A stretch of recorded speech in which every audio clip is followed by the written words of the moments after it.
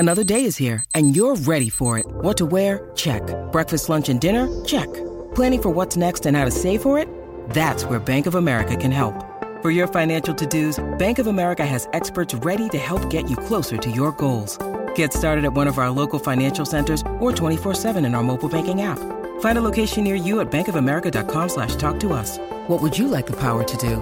Mobile banking requires downloading the app and is only available for select devices. Message and data rates may apply. Bank of America N.A., member FDIC. With threats to our nation waiting around every corner, adaptability is more important than ever. When conditions change without notice, quick strategic thinking is crucial. And with obstacles consistently impending, determination is essential in overcoming them. It's this willingness, decisiveness, and resilience that sets Marines apart. With our fighting spirit, we don't just fight battles, we win them. Marines are the constant our nation counts on to fight the unknown. And through adaptable problem solving, we do just that. Learn more at marines.com. Lucky Land Casino, asking people, what's the weirdest place you've gotten lucky? Lucky? In line at the deli, I guess? Aha, in my dentist's office. More than once, actually. Do I have to say? Yes, you do. In the car before my kids' PTA meeting. Really? Yes. Excuse me, what's the weirdest place you've gotten lucky? I never win and tell. Well, there you have it. You can get lucky anywhere, playing at LuckyLandSlots.com. Play for free right now. Are you feeling lucky? No purchase necessary. Void where prohibited by law. 18+. Terms and conditions apply. See website for details. Boxing Social in association with William Hill, Empire Fight Store. He's back on the channel. Gareth A. Davies. We have just been at the weigh-in for Zhilei Zhang, Joe Joyce, the rematch. A big difference from the first one. Joe Joyce coming in, I believe, 2 stone heavier. Wow, career heaviest. What do you make of it, and how does that affect the dynamics of this rematch? Well, maybe it was too little, maybe this time it's too much, but you don't know till that bell rings. He was definitely too light at 18 stone, and he's now just over 20 stone. I don't think they've worried about his weight. I don't think he's deliberately put weight on. It's just that he's got more muscle mass. He looks great at it. He's got a tiny little pot belly on him when he's stripped today for the weigh-in. But if you counterbalance that with Zhang being 8 or 9 pounds heavier as well at 20 stone, 5 or 6 pounds, I really do think it'll work in Joe Joyce's favour if he can get beyond 5, 6, 7 rounds in this fight. I was just about to come on to that. When you look at both of them and what Zhang did in the first fight, does the weight suggest that Joe Joyce will be looking to take him past 6 down the stretch and then get him out of there? Because even the first fight, even though he was hurt, the feeling was that Joe was, even though he was getting cut up, that he would have had a second win and come into it. Do the weight suggest that Zhang will be looking to get him out there early and Joe will be looking to take him down the stretch? Is that what you get from that? Yes, I've thought that was always going to be the game plan for both men. I think they're quite obvious about it. Why wouldn't Zhang think he can't do it again? He dominated the last fight in terms of those power punches, 80 odds, a lot of them with the left hand, of course, finding angles and detonating, not allowing Joe any momentum into the fight. And just out-timing Joe. Joe could not get his timing. Zhang was ping, off, ping, ping, pang, ping, pang, pong. Sounds like a table tennis game, that, but or a ping pong or flim-flam game. But these guys are big, heavy punchers. There's no table tennis balls being thrown at each other. I just think that Zhang is maybe underestimating this time what Joe Joyce is capable of. It was a terrible performance. He massively underperformed, as I told your colleague yesterday in the last performance. And he really wants redemption, wants to right the wrongs, because there's nowhere to go for the loser for a very long time. I was just about to say that, because the implications for the loser and having to rebuild, what are the implications? Because you've got Daniel Dubois waiting in the wings. We don't know what's happening with him. We heard Frank was appealing, but we also heard him say Dubois can fight Anthony Joshua if he wants, kind of thing. What are the implications for the loser of this fight? It's a long road back. It's exactly that. It's a very long road back. They're both approaching 40. Well, Joe Joyce is just 38. You're probably frozen out of the world title picture for 1.5 to 2 years if you lose. They're already big earners, these two. They're chart toppers. And they really are in the heavyweight division. They're both clearly in the top 10. I'll come to more detail on that in a minute. But if you win the WBO interim title here, there's an argument that you are if you think one of these guys either of these guys, based on the performance tomorrow night, beats Anthony Joshua, they're number 4 in the world in my view, and they're arguably number 5 anyway. If Zhang wins again and comfortably and impressively, he's 4 or 5 in the world, because people will say, and I might add my name to this, maybe beat Joshua. So who's above him? Wilder, Fury, Wilder, Usyk. Would you be confident that Zhilei Zhang, based on the last performance, would beat Anthony Joshua today? Well, I think Joe was very pedestrian in that first fight. He was very under par. He was an out of sorts, out of character, straight lines Joe Joyce, too light. Wasn't the bullocking juggernaut force that he can be. That's why I think 20 stones is a good move.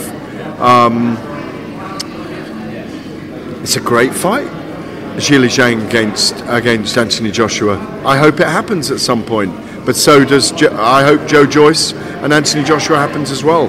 There's a distinct possibility of that. For the winner, there's the prospect at the moment of fights in Saudi Arabia, fights with Tyson Fury, Deontay Wilder, and Alexander Usyk and Anthony Joshua. There's fights with those 4 that's just there for the winner. The loser, who do they fight? Where are the paydays? I don't know what they're earning for this fight, but they'll be getting a decent whack. Do you know? I don't, but you've got to assume it is big money at this level as well, especially with everything on the line, exactly. The interim belt. So they're not going to take a fight for a couple of $100,000 against someone that's not a big name. They're already commanding big money, and neither of them are guys who go out there. They're beloved by fans. People will watch the fight, but they're not. They're not Joshua. They're not fighters who really sell a fight hard and do it on social media. They're quietly spoken and do their talking in the ring. Even Zhang kind of stepped out of the box this week. Going to end his career. They've got the Terminator poster, haven't they, with the red eyes. But outside that, I mean, I thought they might kick off on Thursday at the press conference, given what Zhang was saying. But Joe Joyce, he's got a resting heart rate of about 32, isn't he? You know. I don't think I've seen anyone really slightly make him look like he's going to lose his cool kind of thing yet. I'm not sure we'll ever see it. Look, I think this fight you just mentioned there, it's not built off any talk before, it's just built off, it's a great fight. You're not seeing a lot of the heavyweight fights we want to see. It's a great fight. I want to come on to another fight that we haven't touched on, I don't think yet, because that's happening in a couple of weeks. We've got Lee Wood, Josh Warrington. I know they came to the studio. I've spoke to Josh the other day. He's bang up for this. Lee Wood, by all accounts, seems the same. Another fight that's getting sold off purely current 2-time world champion, former 2-time world champion, good followings, and an absolute barn burner of a fight. What do you make of this fight, and where do you see the sort of pros and cons for each fighter? 2 very hard, very sporting gentlemen. They're going to both leave it all in the ring. I like Lee Wood's power. It's an amazing thing he's 35 and Josh Warrington's 32. But you look at the run that Josh Warrington's been on for the last 5-6 years. Yeah, I know he's lost a couple, Lara and Lopez, who both, by the way, Lara's a beast. That's why Wood's second performance against Lara was extraordinary when he outboxed him, because that was out of character in some ways to go about it in that way. Again, of course, Luis Alberto Lopez, we were both in Belfast for that fight with Conor. Lopez is a beast. He won again last weekend, didn't against Gonzalez, against Gonzalez. He's an impressive fighter. He's a very elusive, very powerful fighter. Both these guys, Warrington and Wood, will bring 2 tribes together in Sheffield. I'm surprised they put it on at the Utilita Stadium, 12,500. I don't think they got 25. Because you can't get a ticket for it. It's going to be an amazing night. I think they'll both deliver. I think they'll both really deliver when that bell rings. I've written Warrington off before, and it's to my own chagrin and my own detriment. I say written him off, I've picked against him. I'd never write him off. And I'm not writing him off in this fight. But I just think Lee Wood's rise, and that fact he's got probably a little less mileage on the clock, means that Woods just does it in this fight against the engine of Warrington, and maybe even stops him late. It's an interesting one because I have a feeling whoever wins, I may be wrong, they're at that stage now where they're 30 plus, they'll only be wanting the big fights. They've both been world champion before. There's Kolmatov waiting in the wings for either.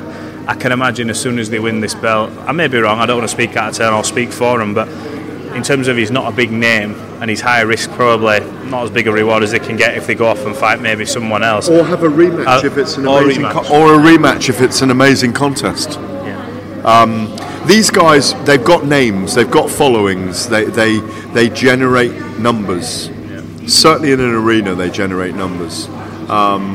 So it wouldn't surprise me to see, if it's an amazing fight, WBA, isn't it, title on the line. Yes, I know Leewood wants to fight in America and unify titles, and Josh Warrington's always right. But and Josh Warrington has had a dream of Vegas for a very long time, and yet they kept filling out stadiums in Leeds and filling out stadiums in Leeds. It wouldn't surprise me to see them have a summer fight or a spring fight outdoors in a football stadium.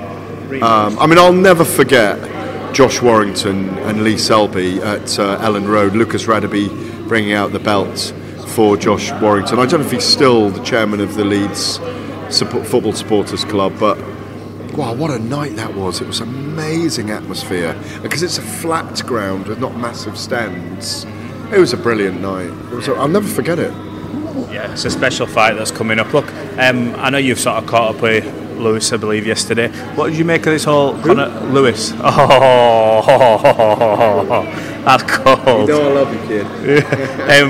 The Conor Benn saga. I watched an interview last night, I believe it was IFL, and they were talking about this whole scenario of there's a big thing about clear to fight and clear your name, where I think everyone seems to be miscommunicating it when we were all talking about it. Apparently, the headline from this IFL interview is that he's offered the board all of the evidence. Now, if he's offered the board, as in Robert Smith, British Boxing Board of Control, all the evidence, what's kind of going on here? Is it just because this appeal's still in motion? Because Robert's come out and said, look, you know, shouldn't really be fighting, kind of thing. But he's been allowed. He's been cleared to fight. What do you make of this saga? Because it's rumbling on now, and we've seen bans imposed for Zolani Tete. I think he got a 4-year ban. Kamil Sokolaski, a 3-year ban. So I feel like when people say we don't talk about the other things, it's because they've had a conclusion, whereas this one's always just circling around. What do you make of it now, in the position we're in? Well, because the tests were done by VADA, one part of the WBC cares testing program, which fighters have to be if they're in the top 15, I think it is. And the other one was a voluntary anti-doping test that wasn't part of UCAD testing for the Boxing Board of Control last year. It's nearly a year, isn't it? They have based their argumentation on the precept that jurisdiction wasn't in play here, and they've won that case virtually, even though it's been appealed. They've won it under Sporting Resolutions Tribunal, but appealed by the UCAD and the Boxing Board of Control. So that's all based on jurisdiction, though, no medical science evidence or anything? It's based on jurisdiction, yeah, it's based on jurisdiction. As far as we're led to believe, that is what I believe, and that is what I understand it to be. So it's been appealed by the board and UCAD because they can't allow jurisdiction to be the standard for which someone's tested positive for something and then they don't have to prove or to go through a due process. They've circumvented the system here. They tried to circumvent the system in the week of the fight, or in the weeks leading up to the fight. I do think there was tardiness from the Boxing Board of Control over certain things. I do think there was a lot of lawyers speaking, a lot of legal stuff going on in the background. There isn't a world governing body to say, no, that isn't happening. It's become a bigger story than it ever needed to be, which is what you just alluded to and explained. 100%. And it's not just about Conor Benn and Eddie Hearn anymore. It's about the morality and ethical practices within boxing based around having a due process under strict liability of what is in your system. As you just said, if they want to show what is in their system, then forget what whoever's advising Conor Benn to say. and do it based on jurisdiction, which is the reason why he's boxing now somewhere else. He's not banned and he's not suspended, so on a technicality he can fight this weekend as he's going to do tomorrow against Orozco. I thought he was licensed by the Florida Commission. It's the Texas Commission, isn't it? In Florida. What's wrong in boxing is, well, again, if he's not suspended and not banned, then he's cleared to fight. So we can't argue with that. We can argue against that it's morally and ethically wrong to be doing it in an inherently dangerous sport that we love, that's visceral and raw and does carry those dangers, and we have to protect everyone from fighting against other fighters who've got performance-enhancing drugs in their system. Clomiphene is a performance-enhancing drug and is on the banned substance list for that reason. The key to all of this, to go back to the original question, and we are in this situation, is they've circumvented the system and they've got away with it on a technicality. Got away with it, got him back in the ring on a technicality. It's become a bigger story because they're using this process to do it. They're doing everything they can to find wriggle room, and they've found the wriggle room. And in that space, in that tiny space of wriggle room, they are shifting the paradigm on you test positive for something, because it can't be pinned on you in a certain way, you're still going to be able to come around and fight. Look, he hasn't fought for 17 months. The kid needs to earn money. I get all that Eddie Hearn's been saying. The key to this is, if Conor Benn is saying to the board, I'll give you all the evidence you want, let's have that hearing, they may ban him for 2 years based on strict liability, because they say, no, but it's still in your system. It's clomiphene. It's down to you to have not done this. He can then appeal that it's accidental or not deliberate, and that can go to appeal. He's got the right to appeal. If the medical evidence dictates that he was right, then he'll get away with it. He will get away with not having the ban, is what I mean. Could he be in a situation where, because he's saying, look, I've offered the board all the evidence, if eventually they do meet, and however it goes, if they say that's not good enough, because he's been out of the ring for so long, is there a situation where he's in a time served situation? He'll say, well, you can have that sort of, you've had that where we'll give you a suspended ban because you've been out the ring that long.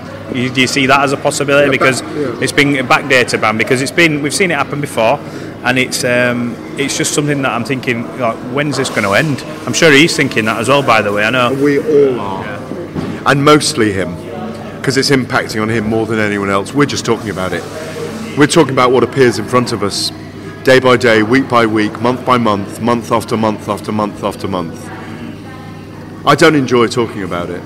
It is a cloud hanging over us. It was very depressing last year when this happened, when they were trying to force the fight ahead, given what was in the background. And no, it shouldn't have been forced ahead at the time, but I do think they're going to get their own way. And I think they're going to have this fight on Saturday night, and I think he's going to fight Chris Eubank in December. Do you think that fight will happen in the UK?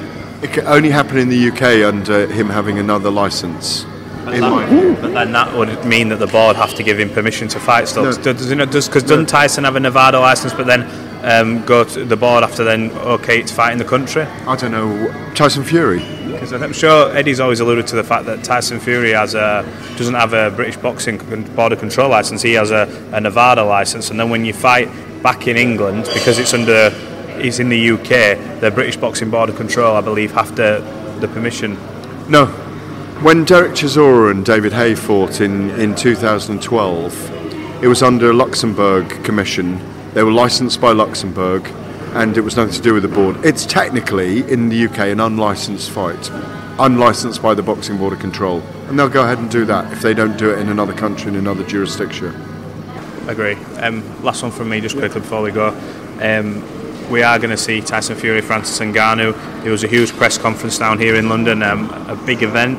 A lot of the stars are coming out. Taking away from just the actual fight in itself, there is so much sort of hype around it. How excited are you to go back to the Middle East, Kingdom of Saudi Arabia, and experience under the big nights? That's where the big nights seem to be going now. I think it's a fascinating event. I interviewed Frank Warren about it this week.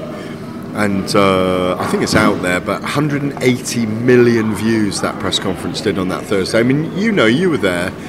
It was a big red carpet event. It had a big fight feel about it. Had like a big Vegas feel about it, like a grand arrival. It's like a huge launch.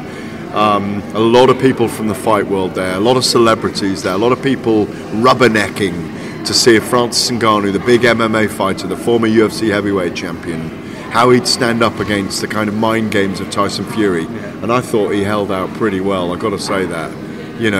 Never lost his cool, never got teased into taking his shirt off, held his own against Tyson Fury, the master salesman, the master promoter. It feels really big, and I think, again, based on what Frank Warren was telling me and based on what I'm seeing behind the scenes, it's going to be a really big event with huge names being invited there from the world of music and entertainment. They're pulling out all the stops. I mean, I'm hearing things, I can't reveal any of it. I don't know if any of it's true, but like ready-made arenas and special effects and intention to have more of these big events, huge ambition with it. There's already 4 heavyweight fights on the card. I was trying to say, aside from the main event, it's a cracking card. I mean, Wardley, Adelaide, especially with what happened on the red carpet now, I mean, I think it was a good fight anyway, but that extra bit of spice added up to it. It's a good fight. Fabio Wardley, David Adelaide is one of those great kind of young British heavyweight title fights that we relish. We don't know who's a clear winner in it. Fabio Wardley, people like Johnny Fisher tell me, is like really got something special. I've seen something special in David Adelaide in the last year. I just think it's a fantastic fight between those two. It's going to come down to a battle of will and who wants it the most. Joseph Parker against Simon Keane. Parker a big favourite in that fight. He's still in the mix in the top 10 in the heavyweight division. Outside that, of course, we've got some. I'm trying to think of the other. Martin Bakole. Yes. Number 2 with the WBA, ranked highly with 3 of the world governing bodies. Big opportunity for him against Carlos Takam. I think he gets the job done. Don't underrate Takam. He beat Yoka last time out, Tony Yoka, didn't he? Even though he's been beaten by Anthony Joshua and Derek Chisora and others coming through.